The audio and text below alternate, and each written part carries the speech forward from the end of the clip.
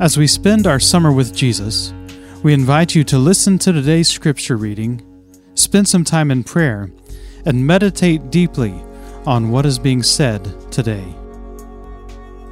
Luke 16 through 18. The law and the prophets were proclaimed until John. Since that time, the good news of the kingdom of God is being preached, and everyone is forcing their way into it. It is easier for heaven and earth to disappear than for the least stroke of a pen to drop out of the law. Anyone who divorces his wife and marries another woman commits adultery, and the man who marries a divorced woman commits adultery.